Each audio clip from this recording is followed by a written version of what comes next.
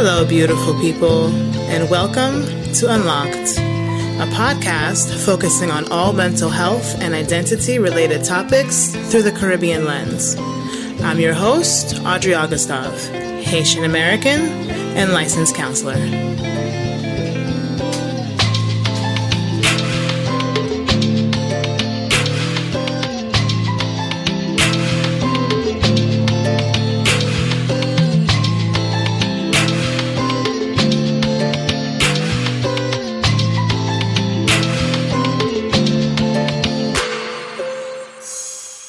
Welcome back to another episode of Unlocked. I am so excited to be back. It has been a long journey getting these next batch of episodes out. I've had a lot of rejections, some people who wanted to but couldn't in the end, but here we are. I'm so proud of the material and the conversations and just the self-exploration that's been going on in these conversations and these episodes. For this first episode, I've had the distinct honor and privilege to sit with Orlando Boquete from Cuba, right? And Orlando is one of those people that you believe his life is like a story, right? And when I first heard about him, it was by accident. And that's actually one of the funnest parts about recording a podcast is sometimes you'll just be surfing the internet and you'll see something and you're like, ooh, that's a perfect guest, right? So I have a friend who volunteered at the New York chapter of the Innocence Project. And if you've never heard of the Innocence Project before, it's an amazing effort to help get wrongly convicted criminals exonerated through DNA testing. And he posted Orlando Boquete's 15-year anniversary last year. So when I saw his story of not only being wrongly convicted, but being a fugitive for 10 years and 6 months because he successfully broke out of prison twice, I knew I had to get him on my podcast. And that was no easy journey. I mean, he is not a person that has any social media, no emails could be found. I had to contact the Innocence Project and they got me in touch with him. And I was finally happy to be able to get him. And even that wasn't simple, right? I mean, Orlando Boquete is somebody that because of his history, doesn't have access to a lot of jobs. And for that reason, they encourage that he gets paid. So I organized a GoFundMe, which was very successful in helping me get Orlando paid for this visit. And so I'm really excited to be able to share this story and this conversation that I had. And in this episode, I've also incorporated some parts of Orlando's story that I wasn't able to collect from him, but that I researched through reading Jim Dwyer's article that he wrote for the New York Times called The Fugitive, which was an interview he did with Orlando back in the year 2006, right after he was exonerated. Before we get into the episode, I'd like to take a moment to thank all my listeners for your support and respectfully ask you to please take a moment and rate and review on Apple or Spotify or wherever you're listening to it. And I'd love to hear from you. I mean, if you go down into the show notes, you'll see different opportunities to get in contact with me. I'd love to get to know a little bit more about who's listening out there and why you find yourself, continuing to come back to Unlock the podcast. Now, without further ado, take a listen. Hello, Orlando. How are you today? I'm doing beautiful. How are you? I'm doing all right. Thanks. Oh, man, for me, I mean, part of my podcast, I'm always like trying to be very intentional about how I answer that question. Today, I feel honored to talk to you and I feel really good. I mean, I've been doing I've been taking care of myself better than I have in the past. And so I feel happy and I don't know, like I'm just doing a good job as an adult, That's good. That made me feel good you're thinking that way because I believe God used me for do something beautiful, in this moment. My life, my past, I don't think in my past. I use my past to jump, to jump the fence anytime, and that made me happy because I believe you can make negativity thing happen in your life. You can make positive, to give good example to new generation. I'm here for you to ask you any question. I'm an open book. I don't have to hide nothing in my life. Thank to God. All right? Thank you. Thank you for your openness. I'm so sorry about my English. Don't Right? apologize. No, don't apologize. Remember, never forget where I learned English. You I'm learn like English. you. You learn English in the I'm sorry prison. I said that. But It's that's true. okay. That's true. That's 1982. But I mean, so just to let you know, right? And also just to remind the listeners, I mean, this is a multicultural podcast. You know, in the past, I've had like a guest from Guadeloupe, where sometimes I needed to translate from French, and you know, in the same way, we have a guest today that's from Cuba and that learned to speak English, in the prison system. So maybe not a formal English education system, but we're very welcoming and inviting to the multiculturalism that's part of the component of this podcast. So to me, I don't expect any of the listeners to have a problem with it, but no need to apologize. To me, it's actually part of the beauty of this podcast. Okay, thank you. Look at this. Let me tell you something. I'm so sorry. I learned English in Schengen, but in that time in prison, you can complete the college. Ah, okay. Yeah. And now, no, they don't got rehabilitation now. They got, how they call DOC, Department of Correction? I'm talking about Florida. You know how they call? I call the criminal factories, right? A lot of young men over there, they don't commit a big crime. They're together with the bad people, right? And no rehabilitation in the Department of Correction, DOC. Okay, so I mean, I just want to, I'm very excited to talk to you, and I'm very intentional about wanting to have a conversation that honors where you are today, but also acknowledges, what has happened to you. There's so many different ways that we can kind of approach this conversation, because to me, when I read about your story, the first thing that came to my mind, like, this is a person that's very resilient and that has like such a fighter spirit, that almost refuses to be knocked down. And so in order to really capture that, I think it's really important for us to kind of start from the beginning. And I want to understand first and foremost about your decision to leave Cuba and to come to the United States. That's a good point, a hard point for me, because this is the only body to me little bit, I'll be honest. I think every day about my family. I be in love when I came from Cuba. I'm married 2 times. I be in love with my second wife, real love. But she a communist. She like the system, I don't like the system.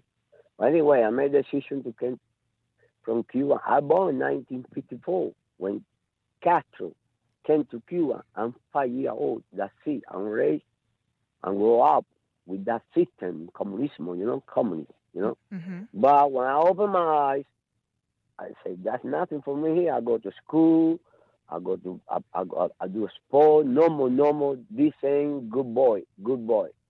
My mama happy with me, everybody happy with me, but my mama know I don't like that system. My mama don't like either. And my grandmama either. They don't like that system. What happened? I made a decision. I came to the United States with beautiful dream. All right. I came in May 15, 1980, in Maria boat. I don't know if you watch a Scarface movie. I don't have nothing to do about that. But, Anyway, I came in 1980 in Maria boat. Orlando spent the first 2 years of his migration to the U.S. working in construction and as a night clerk. It's important to establish that Orlando's presence in the U.S. was legal. His work was documented, and he reports filing his taxes for those 2 years. He was able to lead a normal life in the Cuban-populated neighborhood of Miami, affectionately known as Little Havana. On June 25th, 1982, Orlando's life would change when a woman reported a break-in and sexual assault, describing one of the assailants as a man with a shaved head. At the time, Orlando and his cousins were on their way to a local convenience store for some cigarettes and beer. Freshly shaved to combat the summer heat, Orlando fits the description. I go to a store.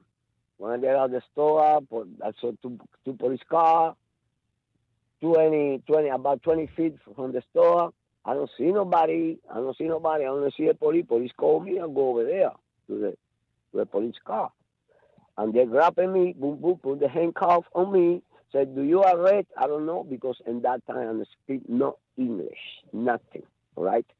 And they take me to Canillero, and that's what happened. Right. Next day, when they bring to me the charge, somebody, another guy, the Cuban guy, Tony Miranda, the black Cuban, he's my friend. he really said, "Bro, you're in trouble." I said, "Why in trouble?" He really told me the charge, burglary with assault, like a home invasion, and intended sexual battery. The guy Tony told me they can give to you life sentence for this. A judge can give to me anytime you want. Oh my God. Okay, that what happened. Wait, before I let waited. me jump in. Let me jump Okay. in, right? Because I mean, you're telling the story. You decide to come, and soon after, you fit the description of somebody that made a complaint. A police saw you, they arrested you, and at the time, you're not really speaking the language. You're not even really understanding enough about the legal system to understand, what are the consequences of the kind of charge that they're putting up against you. I mean, can you talk to me about explaining what's happening to you, to your family back home? I mean, how do you even let them know, like, this is what's happening to me? Is it, do they believe you? I mean, talk to me about just letting them know. Oh, that's a good point too.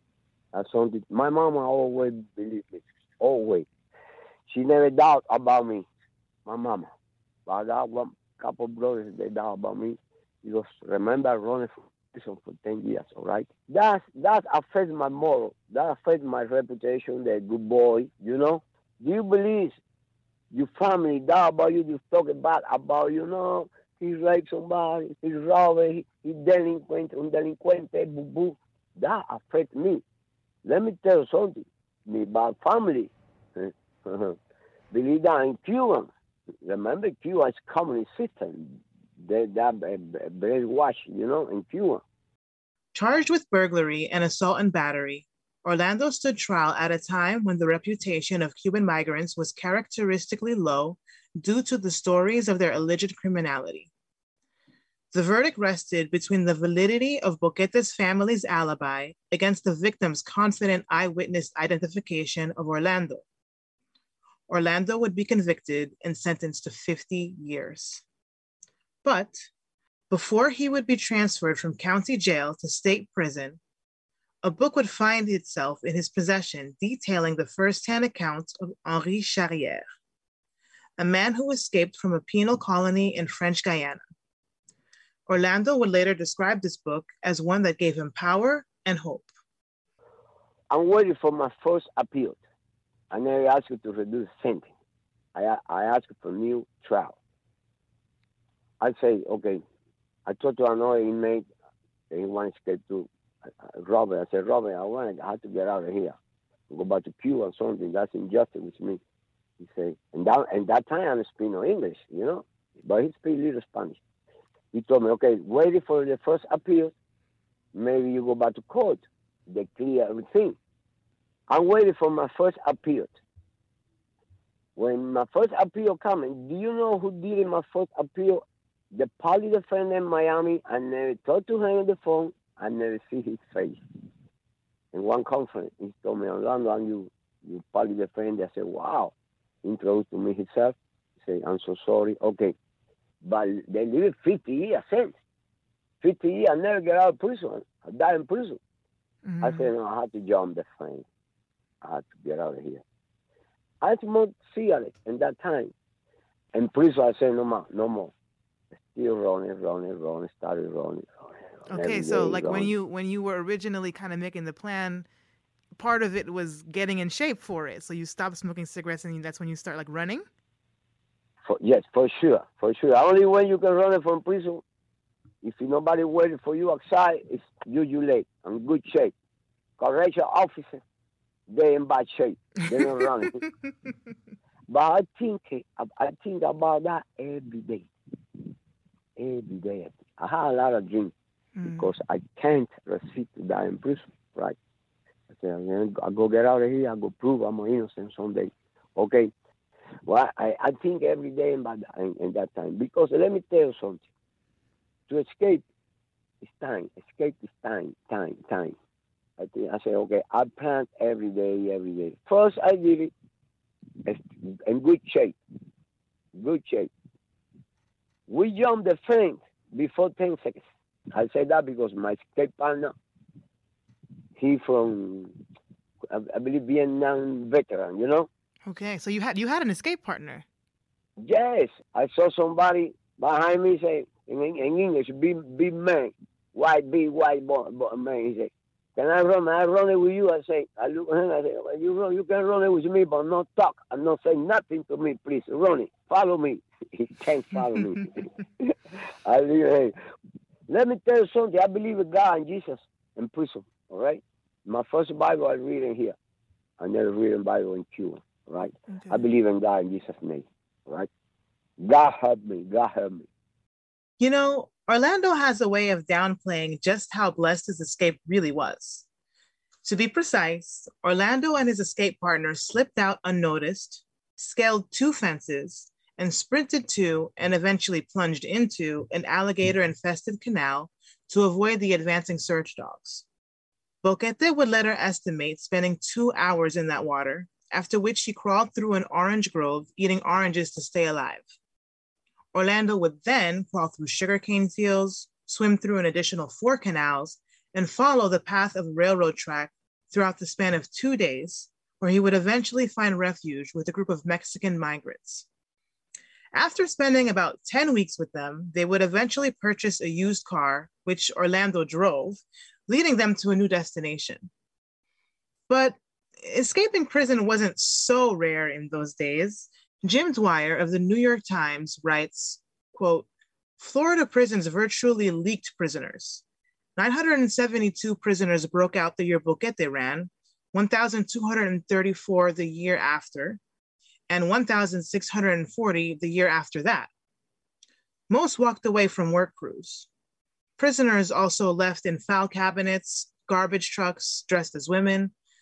The trick was not just getting out, but staying out. End quote.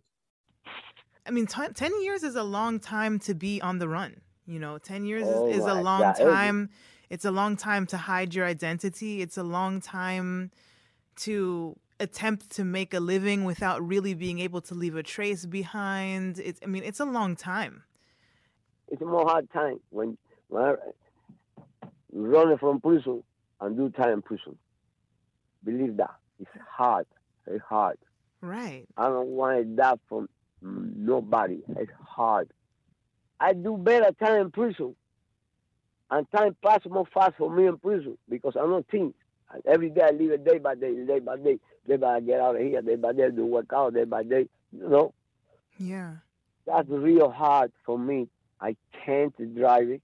I had to hide it, run it like a slave, like a real slave.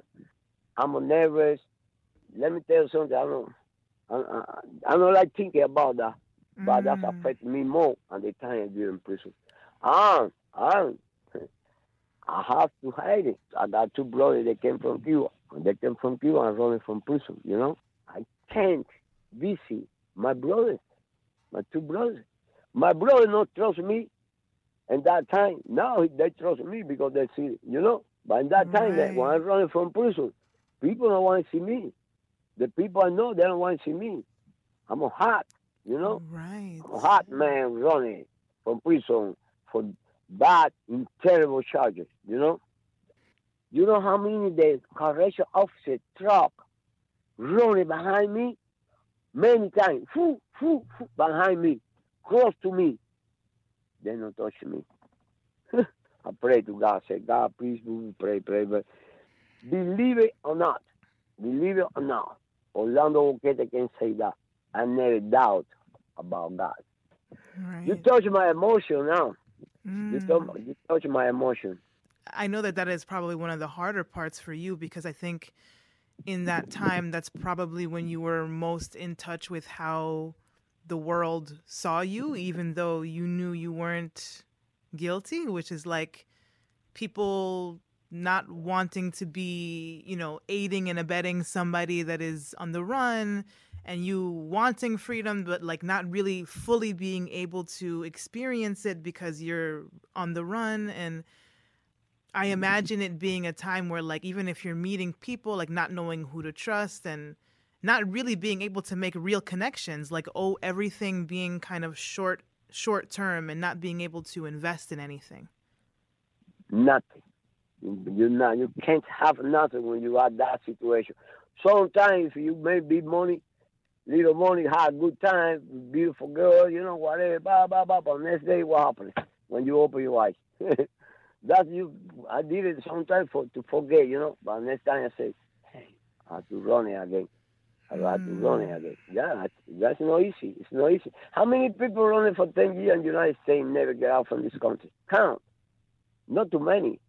I go around the United States everywhere. The best place to hire is New York and Chicago in winter time. I move a lot. I use about different identification, 5. And that time you go to New York, you get ID. No problem. Different with Social Security. But why didn't you leave the country? I mean, I wonder, why did you stay in the U.S.? First, I love America. I'm a political. I hate communism. All right. I love America. I'm a little angry. I say someday when I escape from prison, I got $20,000 in my hand. I collect. Mm-hmm. But yeah, that's really difficult. If I meet some girls, some woman, I had to hide it. I said, man, I have to hide it anytime. Hide it. That's real bad. Like different name. I don't want that kind of life no more in my life. Right. Never. So it's like running away forced you to become a person that you're not, because before you were incarcerated, you were an honest, good, law-abiding person. And it's like when you're on the run, you have to become like a liar to survive. I'm very curious about the kind of relationship you were able to maintain with your son throughout all of these changes, being accused and having some family members not fully believing you, coming in. My family not really love me. I know that already. That's what I have to say. Wow. You got a situation like that kill everything. That kill love, everything. Live in Cuba and leave the whole family. It's hard to leave a mama. I never see my mama again. My family only love me is my mama. And my old sister. Nobody else love me. That's what I have to say. I'm sorry to say that. Mama, I love you. Let me tell you something. I born again in 2006. I born again. That's what I got in my mind. I enjoy my old time. Mm-hmm. I enjoy my last time in my life. God bless me in this time. My mind is clean, good health. That's why I can say God bless me and God use me to do something good. Orlando was quite emotional when exploring the history of rejection he faced from his family. He discloses most of the tension coming from his siblings while having nephews and nieces that love him. And for those of you who are wondering, Orlando was able to organize a trip to Cuba in 2018 where he was able to connect with his son. Orlando spent 10 years and 6 months moving from state to state, assuming false identities and outsmarting the law. In fact, would you believe that Orlando got arrested 6 times under his false identities for drunk and disorderly conduct and DUIs and still didn't get caught? In 1995, while assuming the identity Gilberto Rodriguez, Orlando got arrested while occupying the home of a friend who illegally possessed guns. Orlando would be sentenced to a year, and you guessed it, he escaped again while on the outside work crew. He simply walked off. Several months later, he would be rearrested under the same identity for running out of prison. Orlando would then spend some time proving his real identity as a step towards eventually proving his innocence. Having heard of the Innocence Project, in 2006, he was educated on how he could file for a motion to submit his DNA and was finally exonerated. But being a Cuban migrant who spent many years on the run meant Orlando wasn't yet free. He was released into the custody of Immigration and Customs Enforcement. They deported me. Okay. They deport me. I had to sign the deport. Because in that time, if you, Marielito, you came from Cuba in 1980, Cuban refugee in 1980, and Mariel boat, they hold you indefinite. Indefinite. They deport me. I can't touch the water, the ocean, for 6 months. I can jump on the boat for 6 months. I don't have work permit. How I survive it? Because 2 ladies, they passed away already, help me. I give place to live in. I'm completely no car, nothing for 6 months. No car, in the bus, in the train. And sign, I never lost. And they give to me a pardon, immigration, because I completed that for 6 months. They try me like a terrorist. At last, after 6 grueling months of investigation from ICE, Orlando proved that he was not a menace to society and given a pardon, allowing him to stay in the US. However, once again, Orlando was still not done fighting the system. 2 years after his release, the state of Florida passed a law entitling individuals who were wrongly convicted of a crime to $50,000 for each year they were wrongfully imprisoned. The only stipulation is that exonerees cannot receive this compensation if they had felonies prior to being wrongfully convicted. And though Orlando has no priors, his 2 escapes from prison are felonies that are being counted against him, denying him access to the compensation he deserves. My compensation situation is racial and political. I'm personal because I escaped. Yes. They get mad with me. I don't want the money to buy a good car, buy nothing. I want the money to open my own organization. I leave it when I pass away. I'm 68 soon. When I pass away, leaving the organization here, I don't ask for nothing out. That money is not enough money to bring back the beautiful time in his life. And you know, no, do you think they can bring my beautiful time I lost in prison when I was young? I go to prison when I'm 27. I get out of the prison in 2006, I'm 52. No matter if I'm running from prison. Running from prison is bad too. That destroys me more. You know, they don't see that. They don't see nothing. They don't care.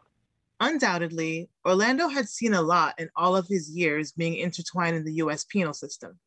Here, he details the perspective about the nature of how law enforcement functions in the US. They may allow mistakes. Sometimes they give too much time to people, you know? Yeah. To young people, they give too much time. Send that boy, 21-year-old, 18-year-old, because he 18. That's still a boy, man. Send that boy to rehabilitation, you know? Right. Program or something. They put that boy with guy got 5 life sentence. Big gorilla life sentence. Oh, that's how they do it. That the system do it like that. I don't hate police, but I don't believe in police. Mm-hmm. Look at this. The prison I escaped from is Glade Correctional Institution. I escaped in February 1985. Mm-hmm.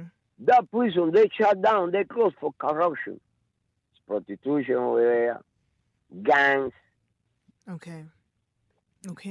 So, I mean, I'm hearing that there's been a lot of obstacles. And when you talk about your rebirth in 2006, I'm understanding that, you know, yes, you went through a series of unfortunate events and painful events, but that you're still connected to your concept of hope and God. And I want to take some time to really talk about that, right? Because I don't want to make all of your story just about what happened to you before, but really kind of give you a chance to talk about who you are now, you know? Who I am now? Yeah. I'm Orlando Boquete, 1980, old big Cuban refugee. I'm free. I'm so happy. Yo soy un hombre libre, ¿verdad? Estoy contento. I'm happy. I'm involved myself with the community, with young people. Young people, they love me. No complain in my life. I'll be honest. No complain. How many children send you hospital with cancer, sick? When I run marathon in 2016, Brooklyn half marathon, I had to go to the bathroom and cry because finished, I saw the children and the one child in the wheelchair. I said, thank you, sir. Thank you, sir. But I got my project. I pray to God. Okay, Orlando, I'm so grateful that you came and you shared your story and were honest about everything from the parts that were painful as regards to your family system, and the fact that you still have hope and that you have a relationship with God, and I really hope that I can, through this podcast, be some kind of agent in bringing attention to what's going on with you. And I hope to keep in touch with Isabel, who I was communicating with in the Innocence Project, to get a hold of you about any updates regarding your attempt to get the compensation that you deserve from the state of Florida. And I pray that you continue to keep an upbeat attitude and that you can continue to experience joy in this life. So thank you so much for coming. Okay, thank you. Thank to you, all right? Thank to everybody hear me. Thanks. Thank you, Orlando. Yeah.